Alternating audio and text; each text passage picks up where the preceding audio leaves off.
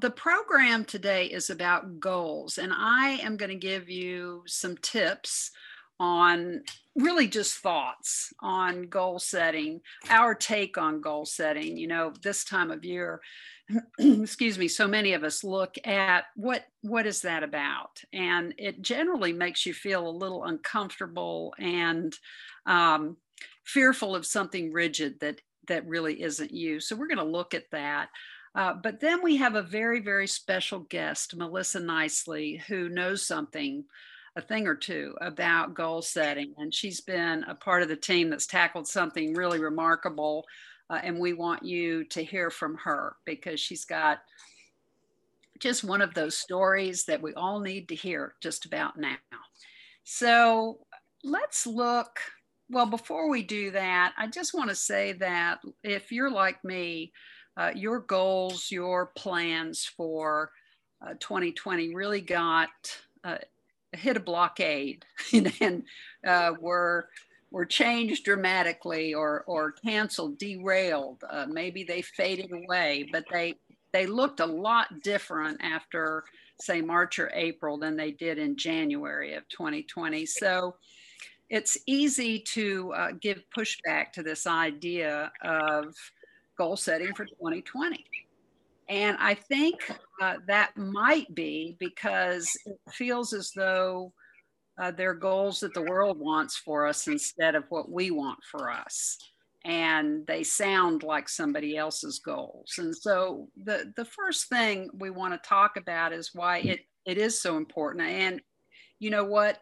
In 2021, it's more important than ever that we set goals, our goals, our authentic goals, because one, purpose, it gives us a sense of purpose, and it is about good old mental health.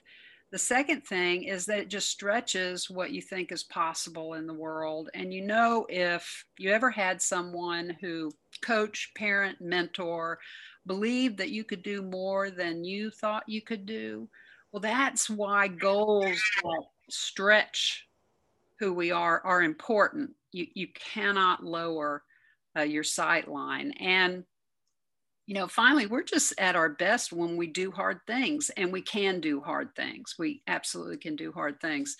So let's look at a quote that we think really sums up for us what this goal setting is all about. And Michelangelo said this. I don't know that we could say it any better than this, and that is that the greatest danger for most of us is not about setting high goals and falling short. It's about setting our aim too low and achieving our mark. And, sort of threaded into this, I think, is this idea that we're, imposters and don't really earn or deserve some of the credit we get already. So we need motivation, and goals have a way of doing that. I think to begin with, this notion is really helpful, and that is, what did you learn in 2020? It reminds us that your authentic self is always growing. There's this exquisite core of who you are that is always growing in insight and the way you look at life's puzzle. It's really a miraculous thing. And what happened in 2020 will be with you always. And there were places that it carved out more space to contain joy in your soul. You may have done some things at home you wouldn't normally have done. For me, I refinished an old dresser. I mean, this is just a small indication of maybe what you can relate to, but I've had this dresser for practically my whole life. It's a very sentimental treasure, and it has gotten banged up. I mean, I've dragged it around with me everywhere in my life, and it needed to be redone desperately. And every time almost that I would look at it, I would think, I really, one day I'm gonna refinish that dresser. Well, guess what? My sister-in-law helped me do just that, and I have this joyful feeling when I look at it. Now, that's not, at the level that all of your accomplishments in 2020 will come in at, but you learned, I will bet, about your connections and how important they are to you, whether or not you work well remotely, or what you're passionate about, maybe holding a moment of silence. Whatever it is, in your own words, write down what you learned in 2020. Patrick, let's look at the next list, and don't be overwhelmed by this. There are at least 7 areas of your life to create authentic goals in, and I don't believe you should have a goal for every one, because it would be overwhelming maybe, and that might cause us a reason not to get at everything that we set goals for. But here are the ones you might consider. The first one certainly was impacted for me in 2020, is just my treasuring of relationships and connection, and the way I feel about my community. I have always felt strongly about that, but I know for the Interact team, this has just exploded for us. And it has been our lifeline. It has been, as we have taken Interact virtual, we have this is where we've thrived. And so, your career, your calling, your service work, I think that it's important to remember that you do not have to leave your job to get a new job. You can position yourself to do the work that is more satisfying and more authentic within the organization where you are, if you give thought to the projects that might bring you more satisfaction, more joy. Income and finances, you have to make sure that these are not somebody else's goals. But years ago, I sketched a picture of my credit cards standing in a firing line, and I made it about the way I would go creatively toward paying off debt. Health and fitness, I mean, that's where people set sights too high sometime, but maybe it's just eating more vegetables, or maybe it's walking around the block. Personal development, pick up a book off your nightstand and read it and finish it, one a month. These are the kinds of things. Recreation and fun, I am becoming a decorator.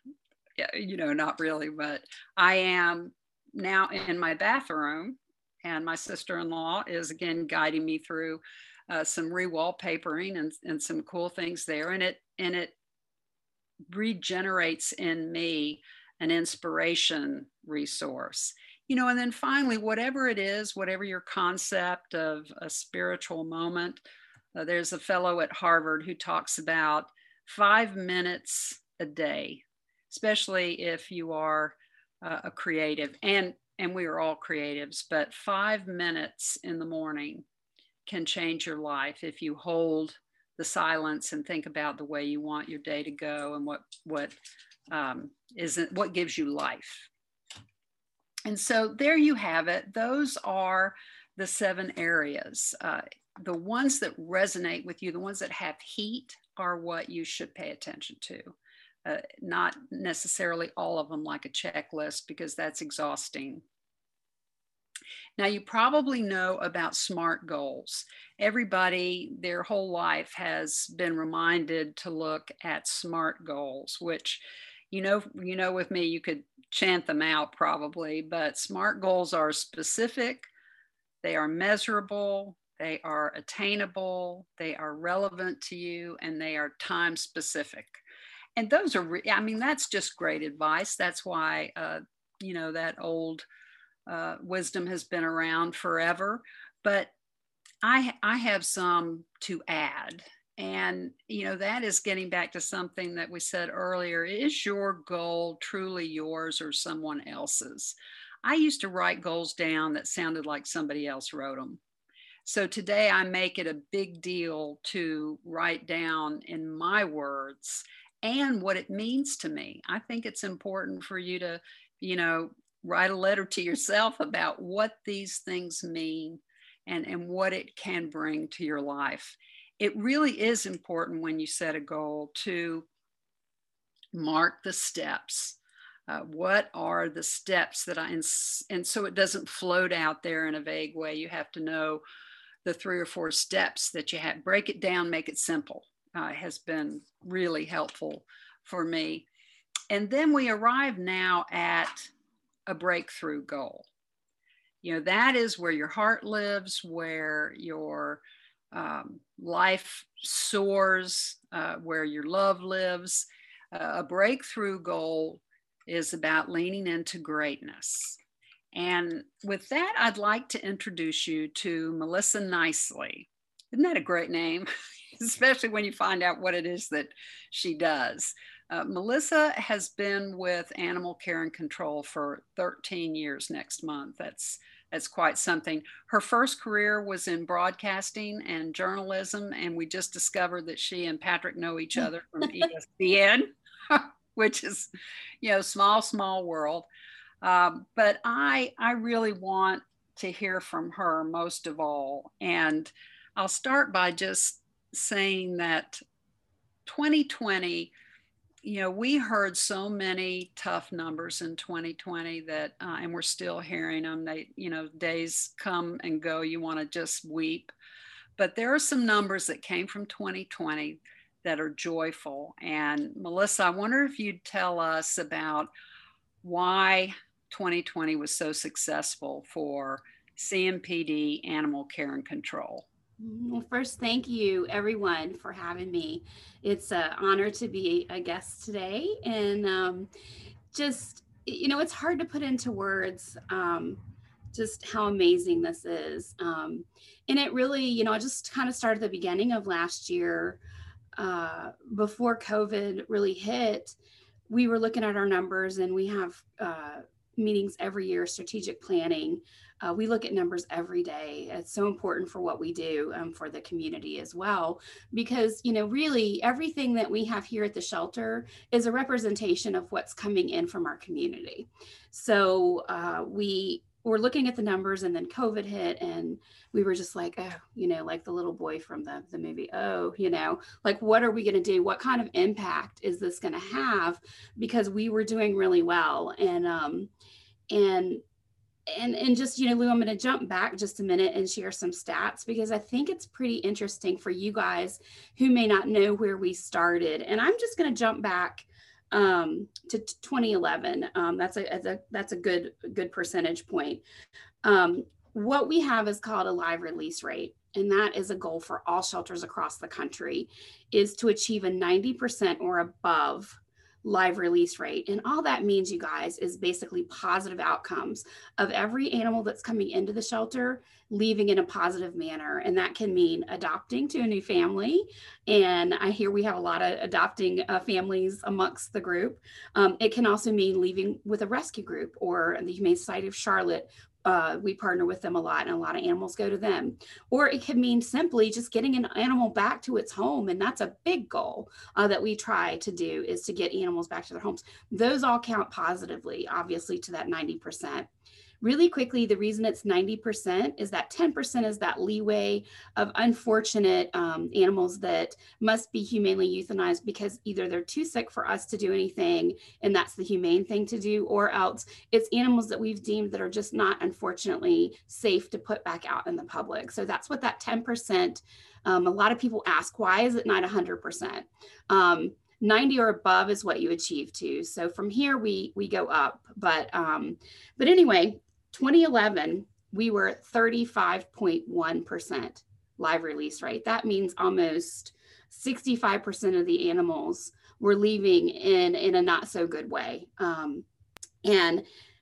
Just to let you guys know, and they're, oh, great, thank you for sharing that, because that's exactly what I'm referencing. You can see little by little, it takes a lot of work to get these percentages to come up. And so those are our goals every year. And the way we do that is programs, grant opportunities to create and support new programs. And the big thing I want to get to here is there you see we ended 2019 at almost 80%, right? 79.2%. When we set our strategic goal for 2020, we were like 82% is going to be a really good, achievable, but yet, challenging goal for us. And fast forward to March, we were already in the 89% when COVID hit. So again, we were like, oh, what's going to happen? Are suddenly people losing jobs? Are we going to see substantial amount of animals coming in, or what can we do? And it was a blessing, is all I can really say. Is the one positive note to come out of all that everyone has been through is people started working from home, and they found out that they had more time. They wanted to foster for us. Before they were driving into Uptown with a 45-minute commute, back and forth, and they didn't have the time to do that and have a pet. Now they're working from home, and for months they're working from home, still working from home. Also, people just wanted that companionship. A lot of people are in quarantine, especially senior citizens. They're in quarantine, they can't go out, they're getting groceries delivered. They needed companionship that they normally would get when they go out to different clubs and, things that they do where they might volunteer and things like that, they could no longer do.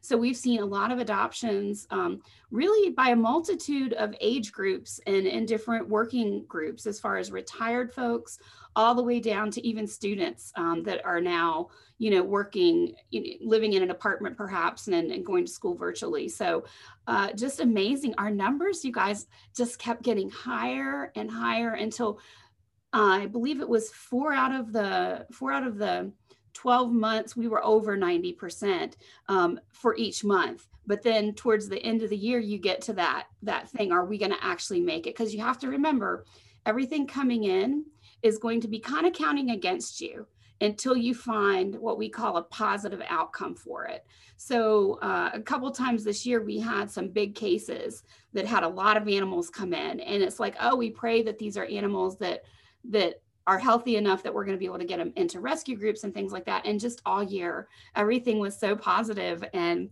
I just have to share with you guys, it was like this for the year to date. It was so close.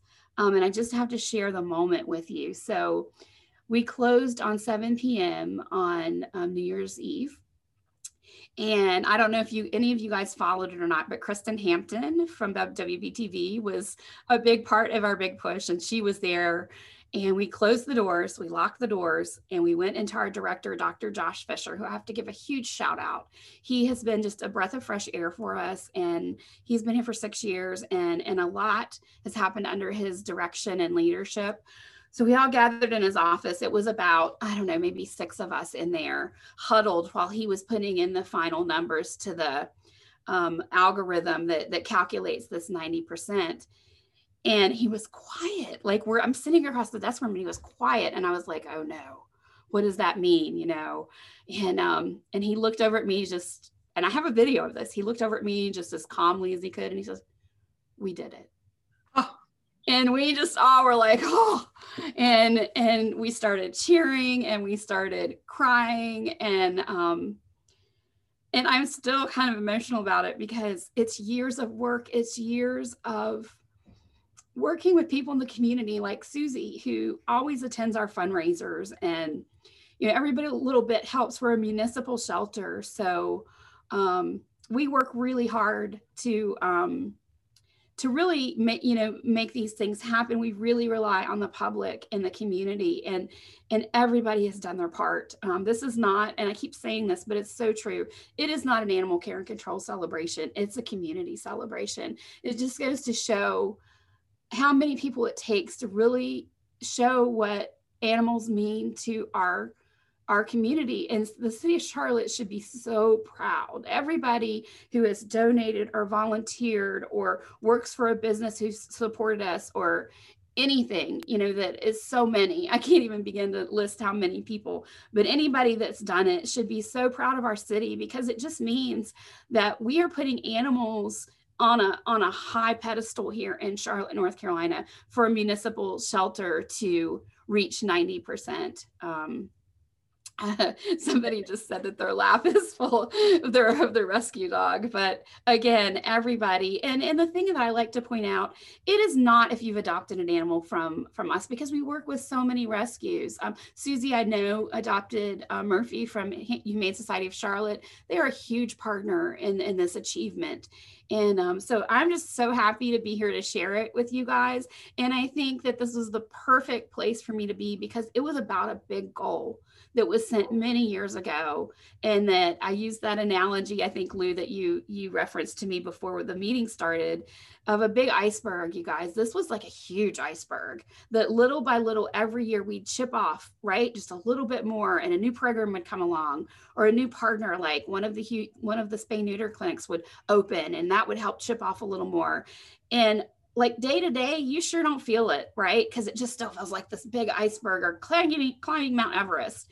And then, but you kind of zoom out and you look at it over the years, like with that timeline, and you see the progression, and it just makes your heart feel so good to know that everybody's work has gotten us here. So, Melissa, as we, head into this final little bit of the program, I want everybody who's ever adopted, whether they're living or you have in the past, a pet from any shelter or humane society, to put their name in the chat, just while we continue to talk to Melissa. One thing, Melissa, that I was touched by was that there was a large spike in fostering, wasn't there? And did those people wind up keeping those animals? Don't give away our secret, Lou.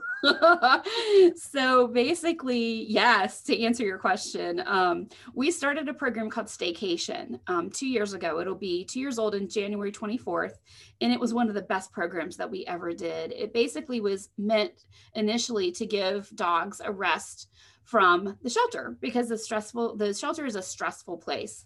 And so that's what it started out, is to take them for 5 days to your house, maybe over the weekend, and give them a break. And that gives us a lot of feedback about what they are like outside of the shelter and in a real world environment. So that feedback for us gives us so much information about that dog. And this way you could market it. It was great. It had a built-in marketing program, because we'd ask them to post on their private social media that this dog's for adoption, tell about it, show it in pictures. Wonderful. So what we found with the program, Lou, is, and a lot of people came to Staycation once we were in the pandemic. We found that on average, between 50 and 70% of the animals that go on Staycation stay on a forever staycation. Oh, that is so wonderful. And tell us a bit about just the mental health benefits that folks enjoy from having a pet. I think that was a big thing with COVID. Is it's super scary. I know I personally have asthma, and I have it pretty bad at times. And so it's been a real, eye opener for me, having that to worry about with COVID, and being one of the, I think, what do they call the high risk category. And so you're stressing about it. And I know a lot of people who are staying home because they're stressing about it. And they may be in that high risk category. And just having an animal, like, I truly don't know I couldn't live without an animal. I don't know about you guys personally, but I think the house would be so sad, and my life would be so sad. And I think that's true for so many people. And the animals do provide unconditional love. I mean, I know that sounds cliche, but it's true. All of you guys who have pets, know. And I know people that have snakes and reptiles and all kinds of things, and they love them just as much as we love our furry critters. And I just think that it provides so much for the time period that we're in right now, where we're trying to stay in, and we don't have the connection. I just want to hug people. Don't you guys want to hug people? Yeah. Like, especially people that came to the press conference, that came out of the woodwork to congratulate us, that we hadn't seen. And it just feels so sad. But the good thing is we can hug our pets at home. Yeah. So I think that helps make up for the times that we don't get to really see our friends the way we're used to seeing them and our loved ones. We have a list, I think, Patrick, of what you can do to help out. And I'm going to ask Susie Adams too, whether or not there's anything we've not covered that Melissa should speak to, or that the folks on the call should know. Yeah. But obviously, adopting is important. But Melissa, talk to us a little bit about the rest of this. Well, adopting is obviously the number one thing. We want to see these animals into awesome forever homes. But there's all kinds of other ways that if you have at your limit, let me see the people that are at their limit. I'm raising my hand. We're at our limit right now. But there's other ways that you can do supporting as well. We have a big program that we started. We're a tier 1 shelter with that support, human animal support services, HAS is what it's called, the acronym. And that is a national movement that we're part of now. And it's amazing. It's really come together because of COVID. Basically the managers around the bigger shelters across the company or across the country have gotten together, and they started doing Zoom meetings to find out and share ideas about how you're continuing to operate and things like that. And what it's rolled into is a huge, and I encourage you to take a look at their website. I think it's humananimalsupportservices.com or .org. I can't remember. I think it's a .com. And look at all they're doing. So basically the new movement is to really keep pets in their homes. And so a lot of things are needed to do that with people experiencing job loss. A lot of times they have like a 75-pound dog, the vet bills and the food for the 75-pound dog. Sometimes all they need is help with food. And they can keep that animal at home. We don't want those animals to come into the shelter. We want them to stay with their families. So a lot of community outreach is involved with this program. We have 10 officers assigned to work almost kind of like what social services would do with cases that need help. We help them medically. We now have our mobile license. So we're able to go out and give vaccines. We used to could just do rabies. Now we can do all the other vaccines, perform small surgeries if needed and things like that. And that's going to really continue to grow with us this next year. So be looking for new information about that as it comes out. And then also donations, of course. All of our programs, we have Second Chance Medical, which helps us treat heartworm animals, the animals that come into the shelter that have heartworms. We put them in foster care with the potential owner, and then we do the heartworm treatment so that burden does not fall onto the adopter. So donations for that program, our spay neuter program, which obviously is a huge part of making this 90% achievable, and basically supplies. If you like shopping, you can go on our Amazon wish list and see the items that we've picked out that work best for animals in shelters. Like Kongs are a huge thing that we use here. They get Kongs every day, stuffed with peanut butter or kibble with wet food and stuff like that. So even if you're a person who likes to give, something tangible, those are great things to give as well. So lots of options listed on our website at animals.cmpd.org. And you just go to donations, and that will show you in the easy Amazon wish list. You just click and it comes right to us. Melissa, did you see the note from B asking you to touch on the program that? Oh, yes. Oh, you did? I didn't see it, no, but I'm seeing it right now. Yes, we have a couple programs that we really don't advertise. One is called our Safe Haven program, and that is one that we work with different agencies across the city for victims of domestic violence. A lot of times animals will be used as a threat to keep somebody from leaving the home to get help. And they'll be like, if you leave, I'm going to kill the animal. And it forces a person to stay in that situation. And a lot of the shelters aren't pet friendly, but we are. So what we do is we work with them to get their pet here anonymously at the shelter. It's not in the public areas. You can't see it online. They have to have a password to get information about their pet. And we can help them until they get into a place.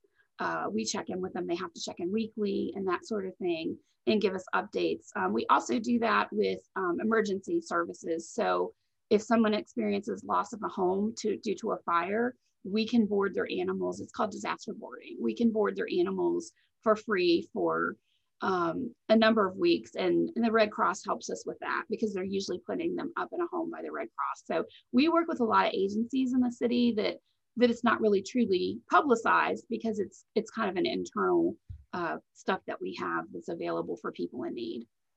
Well, our time is up, but I just, Melissa and I were talking yesterday about the old idea of a kill shelter and how that just pains us to say it, and what an image is of a shelter that has been this incredible evolution into what she just described. It's so powerful. We just celebrate you, Melissa. It says the way we treat our animals says a lot about our humanity. Mm-hmm. So we are so grateful for you. I think too, it points to the fact that a group of people committed to a goal over a period of time can, as we know, move the world. I hope that you will go online and search out various ways to help that she just went over. And we did want to say, of course, a shout out to Dr. Josh Fisher, who heads up the animal care and control and certainly has been an amazing leader. But thank you for coming. We will be back with you on the 28th. Look for some notices about the program coming toward you in the next little bit. And we just love that you were here today. Thank you. Have a great day. Yes, thank you, Melissa.